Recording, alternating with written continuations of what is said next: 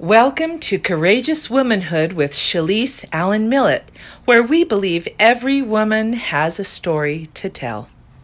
Okay, so I'm here with Becky Parkin, and we're going to talk a little bit about her life, really. So you're one of my heroes. I know you've been through a lot. So I would love to talk about infertility. I'd love to talk about your struggle with, I don't even know what your diagnosis is, actually. It's a long one. Okay, I'm ready. It's fluoroquinolone-associated disability syndrome. Wow, that is a long one. It's basically an antibiotic injury that's permanent. Oh my gosh. Okay, let's go right into it. So first of all, we should know that you are married. You've been married for how many years? 17. 17. So you have how many kids? 4. 4 kids, all boys? 3 boys, 1 girl. And a girl. Mm-hmm. Okay, so let's actually start with having your kids. You didn't know if you'd be able to have kids, No, is this right? That's right. Let's talk about infertility and what that looks like. Oh, it's so lonely. Yeah? Why lonely? Lonely. That word surprises me, actually, to describe it. Really? So, Yeah. That was like the hardest part, I think, for me, was the loneliness, because I never felt like anybody understood exactly how that felt. Like, people would be like, "Oh, I'm so sorry you can't have a baby," and you'd be like, "Yeah, it's sad, but I don't think you understand that roller coaster, and unless you've gone through it, you don't understand that." It just feels. And I was the only one in my family that couldn't have babies, like both sides of the family. And the course of trying to have a baby, everybody had a baby. Oh my gosh! During that time, so like his 4 siblings, my 2. It's like I just watched everyone have babies, and it was hard. So it just felt lonely. Yeah. So what would you tell someone like me, who I don't have that particular challenge? I have my own, but not that one. What would you say to help me understand really what that's like for you? Oh, it's been so long. Yeah. Such a long time ago. I would say just remembering them. Okay. You know, and like just being sensitive to those moments that come natural to everyone else. Yeah. You know, like nobody in my family understood why I wanted to go on vacation for Mother's Day. Oh yeah. Like I didn't want to be there. Right. You know, church was hard for Mother's Day. Yeah. I didn't want to be there. Yeah. So I think just remembering that to give them that. That's a gift you can give them. Yeah. Is like allowing them to like as a mother or as a grandmother or something, you want them to be with you for Mother's Day. Right. But like just being like, no, I understand that this is what you need. I can't understand what you're going through. Right. But I can understand that you need this space on this day. And I know you love me. Right. But like giving them that gift that you love me and I love you. So I'm going to let you I'm not going to give you a guilt trip to do what you need to do. Yeah. I'm going to let you do this the way you need to do this to meet your needs. Yeah. That's huge. So just, I would say allowance is like a big one for people with infertility. Yeah. Just like allowing them to feel those feelings, not trying to change the way they feel by like, oh, but you're such a great aunt, which is great. Like, oh my gosh, that was like my goal. Yeah. It was like, I'm going to be the best Everyone aunt wants to be the fun aunt, right? Yeah. Yeah. And so those are great things, but like, it doesn't change how it feels. Right. And so just allowing them, I think, to feel their feelings is huge, not trying to change it. I think that's one of the hardest things and the greatest gift we can do for each other. Like as women and as parents, husband, you know, is to just sit with each other in our trials and not try to fix it. I always thought I can't sit with them because I don't know what to say. I don't know how to fix it, but you don't really have to. You can say, I don't know what to say, but I will sit with you in this and cry with you and be here with you. It's hard to do. Yeah. But I think it is one of the biggest gifts. Is I'll just sit in it with you. Yeah. I'll just sit in it with you. Yeah.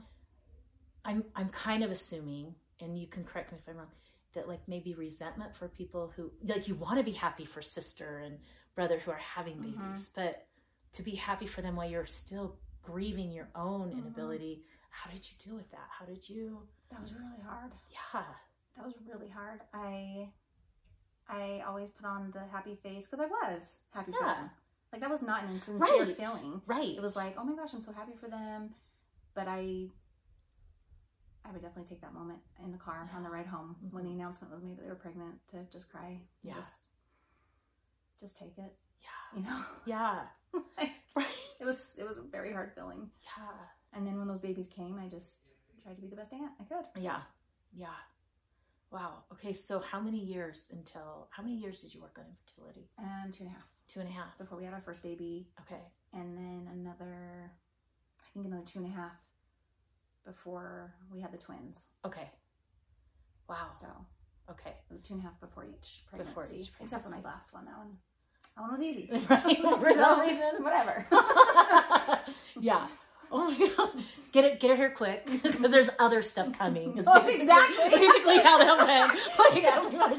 just get her here, because Right. we got more Right. trials. Right. Moving on to the next one. Yeah, this one, it's like, I felt like, you know, childhood and everything is like, not a hard thing for me. Like, Yeah. I had premenstrual disorder, you know, PMDD or whatever. So my PMS was always worse as a teenager, but it's like, as soon as I hit adult, like all the adult stuff was like, oh, you're gonna go through an abusive relationship. Oh, Yeah. you're gonna have infertility. Oh, and then you're gonna have postpartum depression. Right.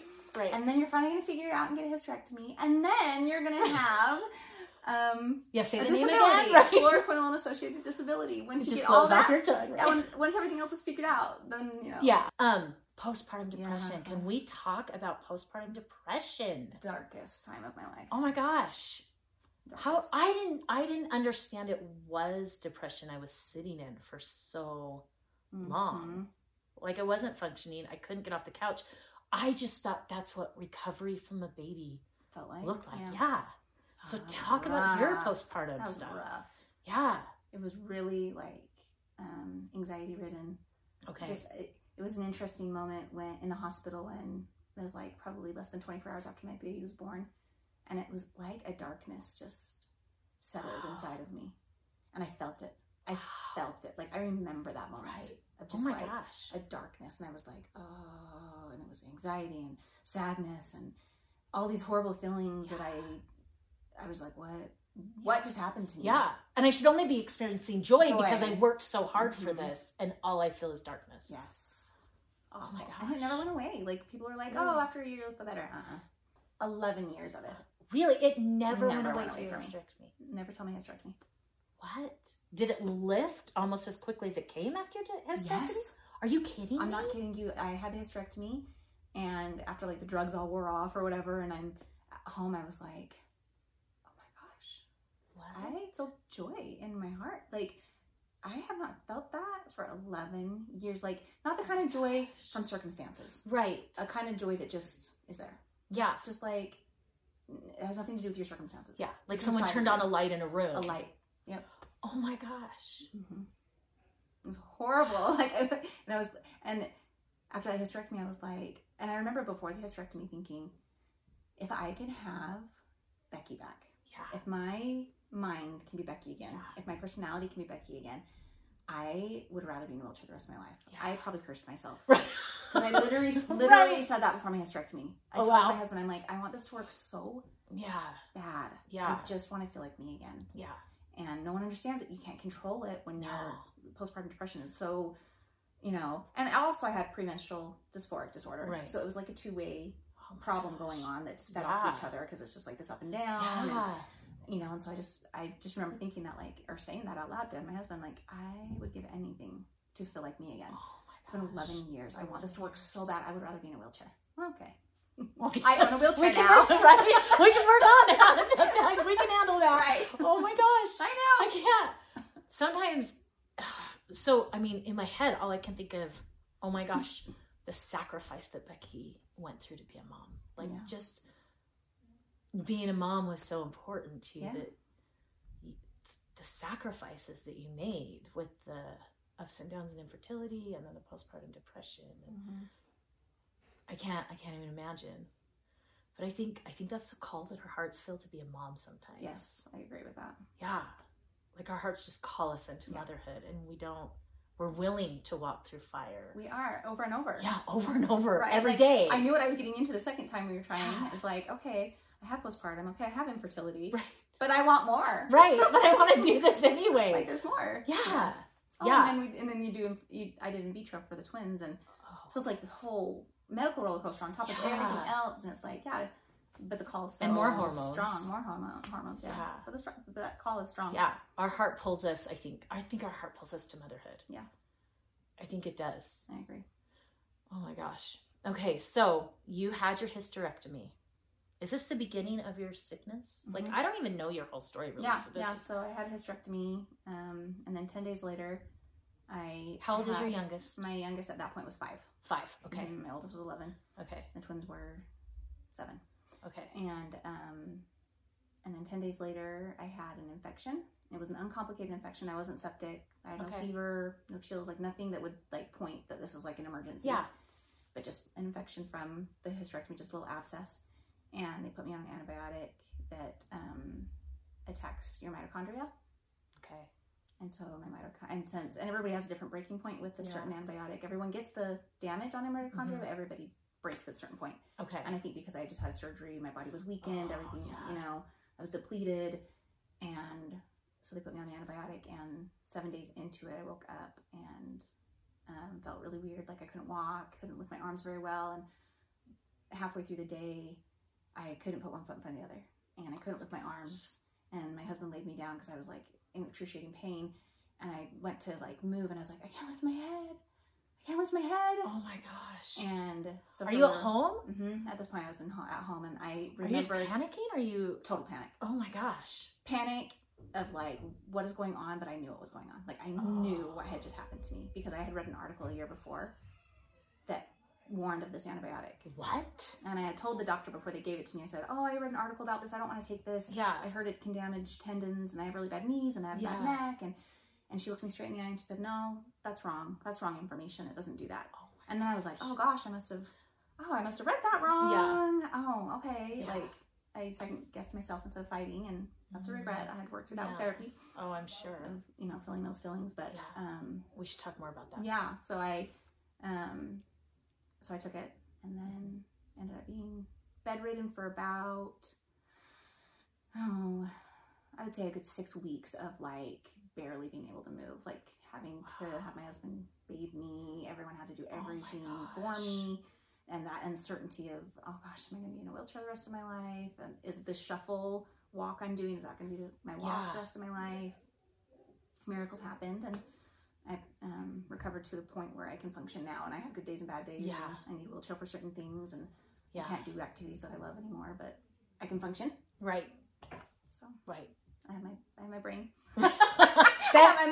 Becky's back here. Right. Becky's back here. So I know that. Right. This Becky's back. Yeah. Just traded it. Right. Oh my gosh. Okay, so let's talk about the regret. Like hindsight, we can beat ourselves up over and over again for what we, because we didn't know the results. Yeah. You know? Yeah. So how did you work through that? How did you? I was so angry. Yeah. At yourself? Or at the doctor? At everyone? Everyone. I was mad at myself for not fighting when I read something. Instead of like letting her make me think I didn't know what I was talking about, I let her like stomp on my feeling, you know, and I didn't listen to that inner voice. Yeah. And so that was really hard that I denied that inner voice. So that was a lot of therapy to like, to just be like, hey, I can be mad, but I got to learn from this. Yeah. You know, I got to the point where like boundaries, if you cross my boundary, like you were going to hear it from me. Right. Like, I should tell a story about how bad my boundaries were. Like, because I felt like this doctor had crossed such a, my life was completely changed forever. I mean, hopefully not. I mean, I still have hope. Yeah. You know, but, I remember I was on the computer actually writing a letter to this doctor of just like, you know, at the heart of my therapy. Yeah. I have never sent it. Yeah. I haven't. Maybe I should, so that she knows what that medicine does. Right. But I was actually writing this letter, and this woman walked by my lawn and let her dog poop on it. And I was like, oh, she better pick that up. She did. Yeah. But she went around to my house and put it in my garbage can. And I was like, oh no. No one puts poop in the can. I hobbled out of my house. I went up the street and I limped. I limp a lot, but back then it was like all the time. Really big limp. And I looked at her and I was like, I don't have a dog and I don't want poop smell in my garbage. Go get your poop out of my garbage. Yeah. And this woman looked at me like I was like gonna beat her up, and I was like, because I was so mad. Yeah. It was like this line had been crossed, or like this woman at Old Navy once butted me in line. Yeah. And it was like I felt like I wanted to deck her. Yeah. Like my boundaries were so thin. Like you stepped over it, I was gonna let you know. Yeah. And so lots like of you therapy. swung from like no boundary to exactly like all the boundaries. It was like I let you walk on me and no more. Like no one will ever do that to me. No That's one how ever. I felt. anyone that crossed my, even like the littlest thing, I couldn't handle it. So yeah, that's but lots of therapy, you know, Okay. and it was phenomenal therapy. I recommend everybody going to it. Right. I think everyone needs therapy. Right. Yeah. My personal. Yeah. And so now I kind of feel like I still have my boundaries, and I still feel very strongly about standing up for that inner voice I have. But I can do it nicely now. Yeah. Right. I wasn't doing it nice for a while. I think we do that with lots swinging. of anger. And the only way to do it is to swing. Yeah. Like the only way to come from here is to go to here. Yeah. And then it kind of comes like comes this. back. And Yeah. That's the only way I learned how to do it was. So it was, that was really rough. That was a really rough, like, realization to, like, and I had to forgive myself. I had to forgive myself for not speaking up. Right. Louder. Yeah. And compassion on that Becky that was doing everything she could with the tools she had to stick up for herself. Yes. And that is huge. Yeah. That was like one of the biggest things I've learned is self-compassion. Yeah. It's like something I still work on. It's still something like at the forefront of my mind, just like be kind to myself, be kind to my limitations. Like, okay, I can't do the things I love to do with my kids anymore, which breaks my heart. Like, I can't go jump on the trampoline, throw the football, play basketball, take them on. Because you've always been so active. You've always been so active. Yeah, and I can't do it. And so I beat myself up over it, or I feel guilty that they're not getting that mom experience that I wanted them to have. And then I have to be like kind and compassionate to myself and be like, you know what though? Would you rather them have that or have this Becky that you really wanted them to have? Right. And so I can be there for them emotionally and mentally now, and have fun with them in a different way. And so it's just that, but it's that compassion and forgiving that I really had to work on. Right. And you still do every day, it sounds like. Oh, totally. Like, you still have to, like, because there's certain things I still want to do with them that I'm like, okay, I can't do that. It's okay. Yeah. This is okay. Like, be kind to yourself. Right. Like, work with what you have. Yeah. And go from with there. the tools that you have. Mm-hmm. Okay, let's talk about that mom shame. Because studies show that almost universally women have shame about motherhood, and the moms there. And the funny thing is, which you probably understand this from the infertility, is you don't even have to be a mom to have mom shame. Yeah. You know, right? Like, what's wrong with you? Yeah. I can't even have a kid. Right. Like, is that because I'm going to be a bad mom? Like, a lot. Yeah. All of, is God punishing me? Is, like all of that. Like all of that. And so how does, and I'm just coming like from a place where like my own depression and laying in bed and hearing my kids struggling and hungry and fighting and just thinking, what kind of mom lays in bed and just listens to her kids struggle like that? Like, that's real, you know, to the mom heart who wanted these kids so bad. So how did you deal with that? How did you deal with the inability to take care of them the way you wanted to, and your limitations? Especially, I want to add, because I feel like so much of our worth is wrapped around what we do, not who we are, but what we do, you know, as wives and moms and women. I think one thing my sister-in-law said to me once was really, it has stuck with me, because her mom, she grew up with a mom with really, really horrible rheumatoid arthritis from the time she was like 5. She remembers having to get herself ready for school and stuff like that. And so she called me one day and she was like, you know, Becky, just remember that even though you're not there physically, you're there emotionally and mentally. Yeah. And that was like really, really big for me. So I think the mom shame, where I don't get to do the things I want to do with them, I try to bring it back to, but what can I do now? Yeah. And not only what can I do, but like you said, you try not to base your worth on what you're doing. Right. But it's really hard not to. It's so hard not to. Because that's what the world teaches, is like, well, if you do this and do this and this, then you're successful and you're great. Right. I did this today. I read to my kids. Good moms do this. Like, I have a checklist, or used to, of good moms do. You know, and if I'm not hitting all those lists, then I'm not a good mom. Yeah. I don't know how I get through that, other than the therapy has helped me so much. Like, just the self-compassion and just the self-compassion with it. Just like working on just better self-talk instead of beating myself up over it. I'm just like, you know what though? These kids are happy. Right. And not only are they happy, but I'm not in charge of their happiness. Yeah. Like, I can help them, give them tools and guide them along. And I'm so grateful I can do that. Yeah. You know, and just, I don't know. I really think it comes, for me, self-compassion and just working with what I have. Can we talk about like the self-talk? Because honestly, I know you well enough that if I were sitting here and I was like, I can't get up and do things like with my kids, I can't go hiking, you would tell me, Shalise, you're still a good mom. Oh my gosh, it's who you are and how you love your kids. It's not all those activities. And you would mean it, telling it to me. but to yourself. Yes. We can't. You're so hard on yourself. What is the matter with us? Right? I shouldn't say it like that, but we can't believe ourselves. No. We can't. What? How have you learned to believe yourself? Is it practice? Is it repetition? Is it? Yes, I think so. Yeah. Because I think it's a learned behavior. Yeah. I think it's like, it's a habit. Yes. Like, the more you do it, the better you get at it, and the more you believe yourself. And I think you have to think of the right thoughts, because I think if you're going to say something to yourself that you don't really believe, you're not going to buy into it. Right. So if you say something that point. you believe about yourself, start with that. Yeah. Start small. Start with something you do believe about yourself. Right. Like, okay, I can't do this and this and this with my kids, but I am good at this. Yeah. And even if it's just something small, like you just start there. And then before you know it, like you become better and better and better, and the self-talk becomes more relevant. Yeah. You know, but you have to start small, and you have to make sure it's things you believe and buy into. Okay. It's not going to work. I love that. I love that. That's such a good point. Because I think we do try to like trick ourselves or lie to ourselves or whatever. But but something we can believe. Just start with something I can believe. Yes. Oh my gosh. Start with something you can believe. Okay. In the deepest, darkest moments, sometimes something itty bitty. Yeah. Itty bitty. Yeah. That you can believe, that you can buy into. Yeah. I have a list on my phone. It's my I am list. I am loving. I am smart. I am, and still those times that I'm just beating myself up, it's my I am list. And I pull it up and I'm like, these are truths I believe about myself. They have to be truths. Yeah. Yeah. And the other thing I think is praying that God will show you the truths about yourself. Yeah. I think that's huge, because the world is what's telling us that our worth is about how much we do and about what we look like as mom for the PTO, whatever whatever it is we should be doing that we're not doing. I think I put motherhood in a box, and if I don't get into that box, then I'm a bad mom. Yeah. I never wanted to be a working mom. So I went through years of, I'm failing my kids because I'm a working mom.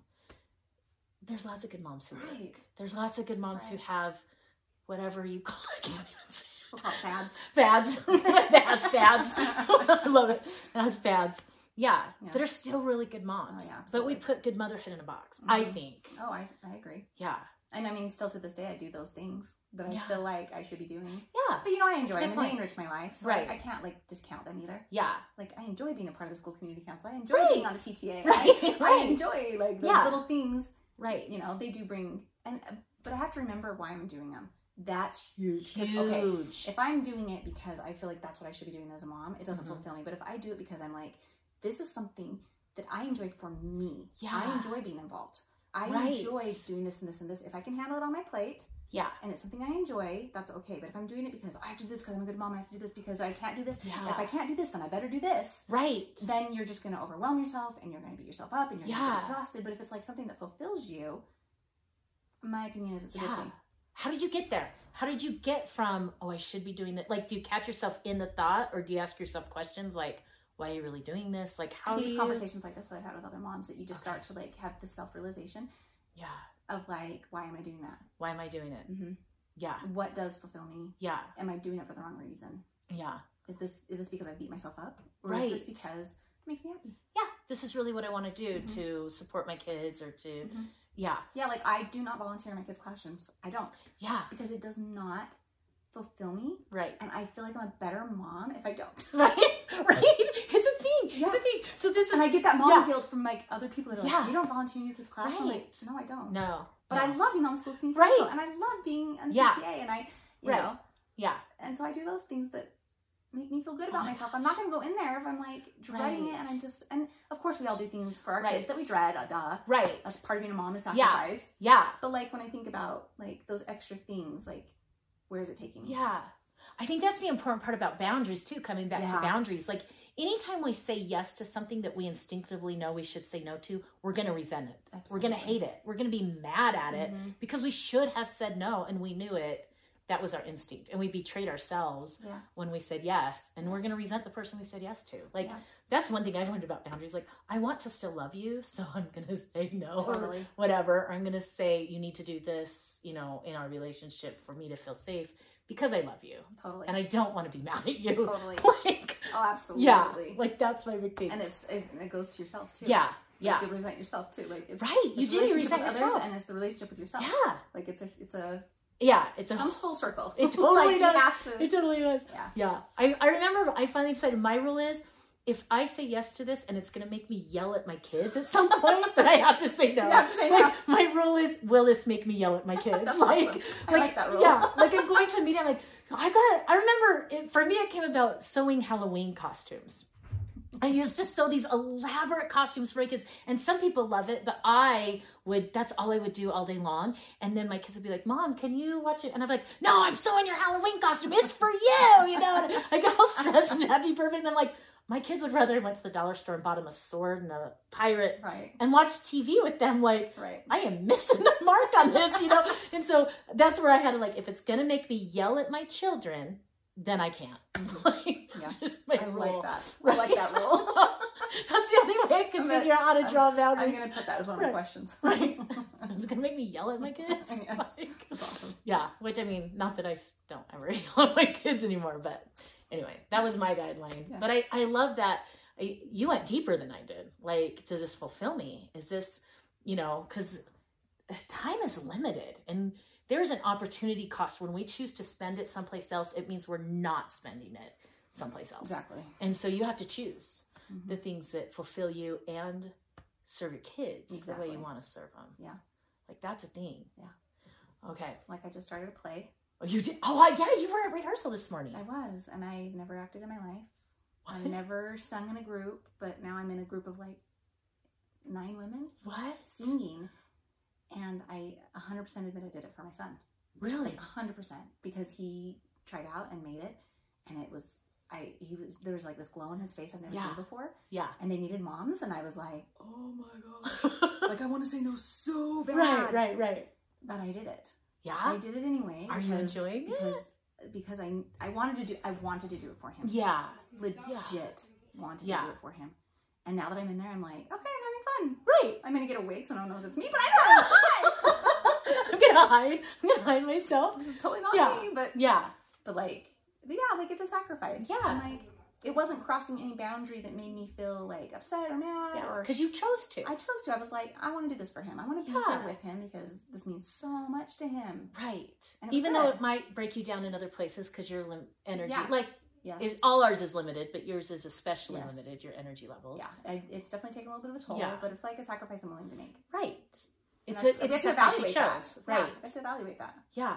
Okay, I have to tell you, I was talking to your dad earlier, and I have to tell you that he said that most people wouldn't know that you have a handicap and that you are so happy. If you could just hear your dad talk about you, like, that you're so happy and that you choose to be happy in spite of what's going on for you, and that you push forward and you, I don't know, it was just really, he's very proud of you. Oh, sweet. And that you just don't let it change you, and you're choosing happy in your circumstances.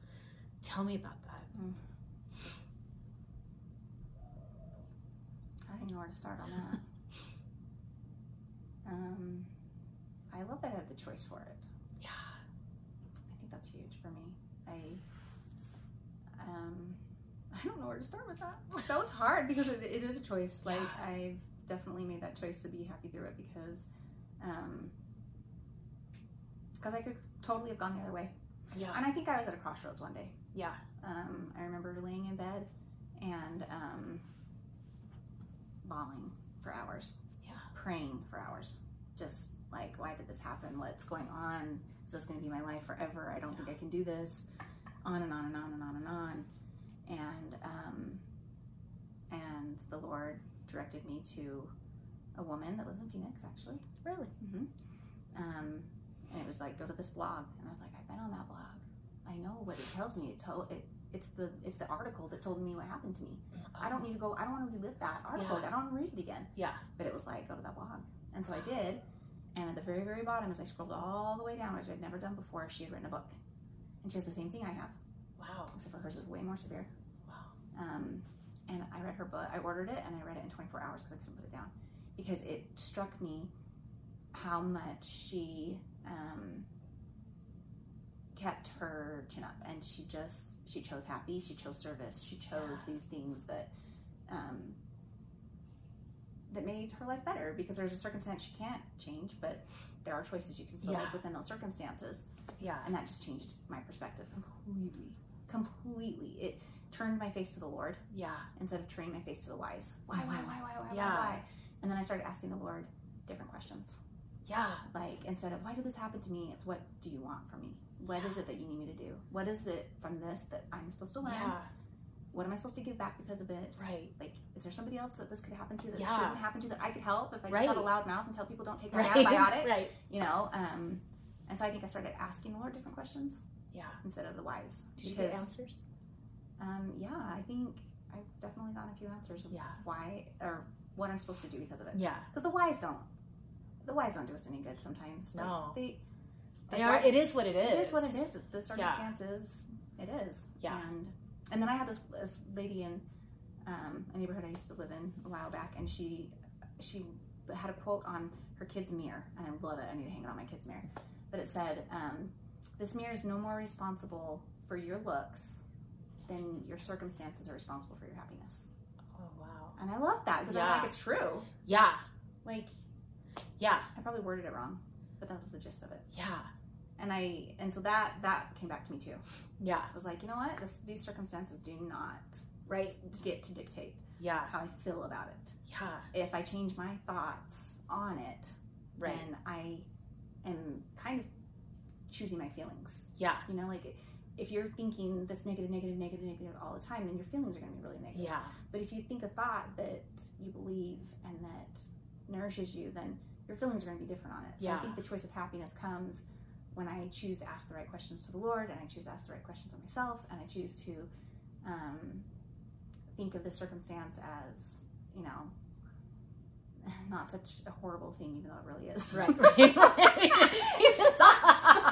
but I have to be like, I have to, like, I can be in a really bad place. Right. And I don't want to be. You could easily. Mm. I mean, easily, and no one would. Yeah, No one even blame you for it. Well, you have those moments, right? No Right. one's perfect. So you choose it I choose it all the time. all the time. Yeah. It wasn't just this one event in your life, even though that was a paradigm shifter for you. Sure. It didn't change everything in that moment. All of a sudden, it was easy to be happy. I choose it all the time. Like I said, like, I have moments where my legs go out, or the Yeah. pain is so excruciating, feels like my joints are being literally ripped apart.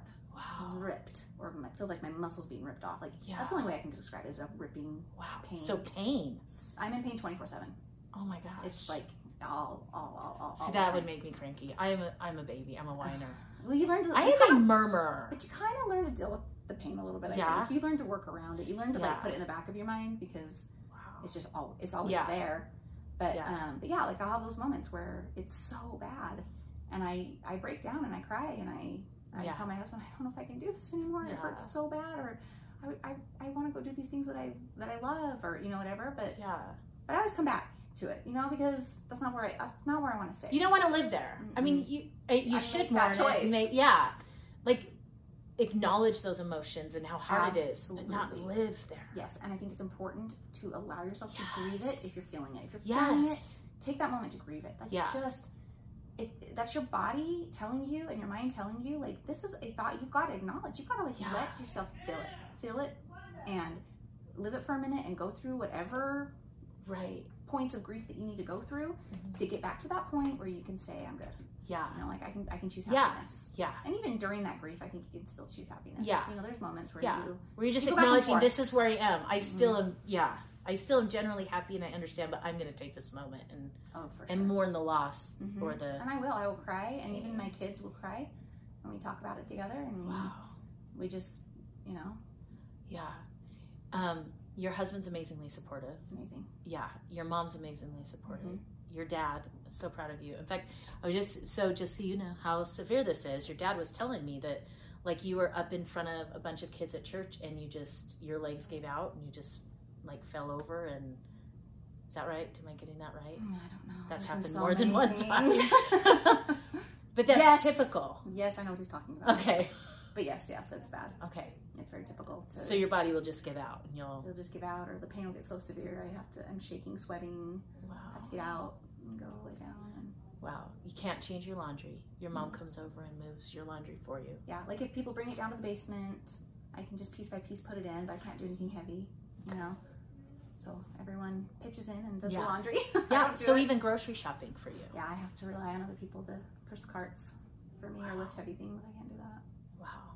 So it really is, I mean, because you're sitting here and it looks like, and, you know, it looks totally like, normal. right? You look totally normal. Nobody would know. And like that's it, you are happy. You Yeah. choose not to live in the disability, even though you live with the disability. You don't live in the Yeah, that's a disability. good way to put it. So I want them to know really how severe this really Yeah, is. it's pretty severe. It's severe. It's not. It's changed everything. Yeah. I mean, I remember the last time I was here, it was your son's birthday, and you, I guess, used to make these elaborate, beautiful cakes. Mm-hmm. And so, and to me, your cake was still elaborate and beautiful, and it was like nothing I could ever do, because I can't even, like, I frost it and all the crumbles come up, and I'm like, it's a dirt cake. Like, But I did have assistance from my sister. Yeah. So Yeah. like everything I make, I usually have assistance. Okay. And and you were saying, like, this is the only thing I could do today. Like, this is, Yeah, like my son wants this birthday cake, and it's the only thing I will do today. I could only do that cake. Yeah. And Like, that is it. We don't have family over for dinner anymore for birthdays because Yeah. I can't do it. I don't know if I'm gonna have a bad day. I don't know if I'm gonna have a good day. Yeah. Even if I have a good day, I can't do what I used to do Yeah. without assistance, and I don't always have that. Yeah. And I don't like to rely on people that much. No, like nobody does. It's a hard one. It is You a know, hard for one. what I have to rely on, I know what I have to rely on for, Right. so I don't like to take on extra. Relying on people. I chose to throw a banquet. All of you should know. Right. Like, Exactly. yeah. So Yeah, that's got to be I just, for me, I don't like limitations. Yeah. I don't, and especially, like I said, when so much of our worth comes from, like, what we can do and what we're capable of doing. Mhm. It's so hard. yeah, I think one thing that's helped me with that is I try to take advantage of when people are helping me to like spend time with them. Oh, Does I that make love sense? that. Because Yes. it's so hard. Like, I have a friend that was the sweetest thing in the world, and she would take me to Costco every week. And instead of being bitter that I couldn't go by myself, I was Yeah. like, I gotta be with my friend for an Yeah. hour in the store. Like, who else gets to go to Costco with their friend? Yeah. Like, I get to be here with her, Wow. and I miss that. And, you know, we have different schedules Yeah. now, so it doesn't work. And so my mom was kind of taking me, and that was fine and everything. But then one day she couldn't. And so Marcus, my brother Yeah. with Down syndrome, Yeah, who's we love amazing, Marcus. my mom was like, "How Marcus take you?" And I was like, "Oh my gosh, for sure. Yeah, can he put can that part." lift. Yeah. It has been the funnest thing ever Really? to go to Costco with him every week. Like, I look forward to going with him Yeah. because it's like our time together, and we get to talk, and he's fun, and he's Yeah. so sweet, and Yeah. trying to help him like maneuver through people sometimes it's just like it's just precious. Yeah. And so for me, I'm like, I would not get this time with him. Like, we go at our pace. Yeah. And like, it's fun. And so it's hard to rely on people, but I have to be like, okay, but I can't do anything about it. So here I am. Let's at least enjoy it. But but this is what I'm hearing. You really could choose to be bitter and resentful about it, but you are choosing to find the good in all of it. Yeah. You're choosing that. I mean, I hear you doing it right now. Can we please just tell the story of Marcus and Costco with your parents? Can we please just tell that story? Oh my gosh. So Marcus is how old? He's 45? He'll be 46 in February. 46, Down syndrome. Mm-hmm. Okay, so go ahead. I'm sure you. Oh, well. He's hilarious. He just said, he said to my dad, I need to go to the bathroom. And so they're like, okay. And so he started to walk off, and my dad was just like, I'm going to follow him. I don't know why, but I just feel like I should follow him. And he followed him, and he walked into the employees' lounge. And my dad just waited out there thinking, he's going to realize he went into the wrong room, and he's going to come right back out. And he didn't. So my dad's like, what in the world? So my dad goes in there, and he's slicing this giant piece of pie. And my dad just stands there, and Marcus is like, you caught me. Or he goes, well, you caught me. And my dad is like, what are you doing? And he's like, they always have treats in here, Dad. So this was like something he did all the time. And we were sitting at Sunday He was dinner. a regular in the employee lounge. All the employees are in there. No one says anything like, should you be in here, sir? No. No one says a word. They just like let him come in and get his treats. And like, I asked him. Chat with him about No, I think they just like ignore that it's happening. Like, they don't know no one wants to approach him and be like, sir, I don't think you should be in here. So he just totally takes advantage of the fact that no one's going to address the situation. And so I asked him, I was like, Marcus, like, how often do you do this? He's like, too many to count. I don't know. I was like, well, what do you like there? I like when they have pie the best. They have muffins and cookies. Like, he's been in here a lot. And so when we were at Costco the last time, we're leaving, and he looks behind him into like the employee lounge. And I'm like, don't even think about it. I'm like, we all know now. You're never getting away with this again. You're so good. I'd be like, bring me. I I like poppy seeds. I'll just sit here and wait and pretend I don't know you. That was totally me. Like, I wouldn't do naughty things or like sneak out at night, but I'd be like, okay, but bring me. Bring me this, yeah. Right. Yeah, it was so funny. Yeah, you're better than me. So I'm like, bring me poppy seed. That's because I have to be like, you know, a little bit of the parental. Oh, right. Yeah. No, that's true. That's true. Yeah. That's funny. So That's a straight up market. Yeah. Okay, so anything else that we should bring up? All good stuff. Oh my gosh. No, seriously, you're my hero. I can't imagine just going from one trial to another. So they've been rapid. They have been rapid. They've been rapid. It's like hell opened up when you got married and said, here, let me hand you everything you missed when you were a kid. I'm going to hand it all to you right now. Like, Pretty much that's how I I don't remember. Listen, it was a talk somewhere, and it was a kid that became paralyzed. And he said people's responses were, you are extra good. So so God's giving you these extra trials. And then others were like, God's humbling you because you were too proud or something. He got up and he said, I believe it's just this life. Yeah. This life is supposed to be hard. This life is supposed to get us back to God. And this life isn't supposed to be easy. It's supposed to be hard. And he said, I don't think I'm better or worse than anyone else. I am just living this life, and we're all living with different trials. Totally true. Yeah. And I always have to tell myself, because I'm always like, oh crap, what's next? You know, like, right? What is next? Right. But then I tell myself, and I'm like, well, maybe since I've gone through so much in such a short time, Right. that maybe Right. it'll be okay now. Yeah. But then I have to remind myself, like, no, one trial does not make you exempt from another. Right. Like, just because you go through something really, really hard does not mean that they're gonna be like, you're good. Right. Okay, so two things. So, and this one might be too personal, so think about it. Anger with God. Did you deal with that? And did you have this thing where, like, if I'm just living all the commandments and I'm doing all the right things, then nothing bad will happen. Like, my life will be so good if I just do everything right. And then I don't know where I got this idea, and I think a lot of people have it, because I look back and I'm like, that's not the way it happened for Abraham or Moses or anyone. Like, they were doing the right things, but they had massive trials and difficult lives. So I don't know where I got this idea where, like, God's abandoned me because I'm doing everything right and I'm obedient and I'm just really trying hard, and still these trials are coming. Why is, like, this idea of why is God doing this to me type of thing? Yeah. Like, did you ever? Oh, I think for sure I've had those thoughts. Yeah. You know, especially at the beginning and, you know, through the different trials. But Right. yeah, like, it's a good reminder to be like, yeah, but just go look at the Bible. Right. Like, those righteous people all had, like, severe things happen. Right. All of them. And so I don't know why I got this idea that my life would look, you know, like a fairy tale if I just did all of these particular things. Because it's like, if you follow the commandments, you'll be blessed. Right. Right. And it's true. But it doesn't say you'll be blessed and not have trials. Right. It just says you'll be blessed. Yeah. And, like, I have to remind myself all the time, like, this is a trial, it sucks. Yeah. But I've gained way more than I've lost. Yeah. I have gained way more than I've lost. Like, people are like, God, if you could go back in time, I bet you just take it away. I'm like, I'm not sure I would. Yeah. I'm not sure I would, because then I would lose everything that I have gained from going through this. Like, I can't even go there, because I'm so grateful for what I've learned. Yeah. I'm so grateful for what I've learned, what I've gained, and what you've learned about yourself, what you've learned about God, what you've learned about myself, about my family, about my relationship with the Lord, connections. Like, I couldn't. Yeah. And that's hard, because you kind of want to sometimes. Right, you want to be like, it's taken away. But then you're like, no, then I wouldn't. But what did I gain? Yeah. Right. I think the Lord blesses us in our trials, and He lifts our burdens, and He carries us through. But I don't think we would see it if it weren't for the trials and for the adversities. For sure. But kind of going back to that, I think why did God do this to me? I finally had to come to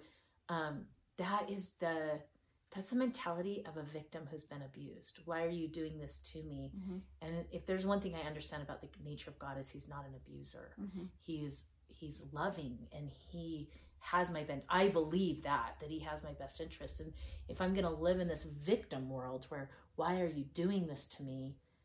It makes God a persecutor, and He's not. Right. He's a savior. Right. You know, He saves. He doesn't persecute. Mm-hmm. And so, I mean, I still live there sometimes in the murmuring, but catching myself and going, no, he's not doing this to you. He might even be doing it for you. Right. Like, that's the truth. Right.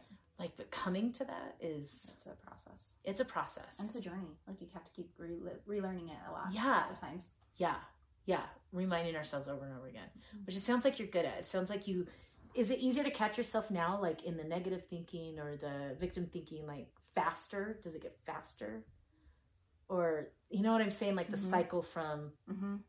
being to I'm okay. This is good. This is thought correction. Yeah, I think it's become a little bit easier. Yeah, I mean, I'm still working on different areas of my life, right? But with this particular one, yeah, I feel like it's a little bit easier to come into. Yeah.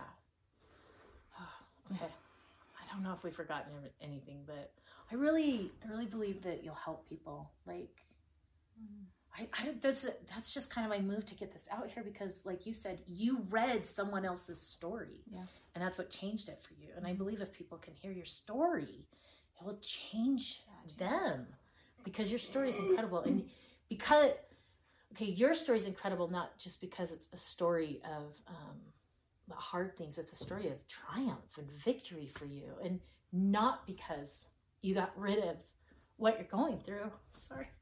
It's triumph and victory because even though you're still in it, you choose to not let it take you.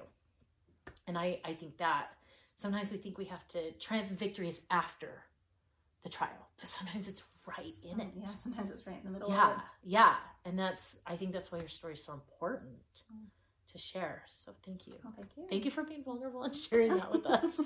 Thank you for tuning in. Please like and subscribe. It helps our algorithms so we can be seen and heard.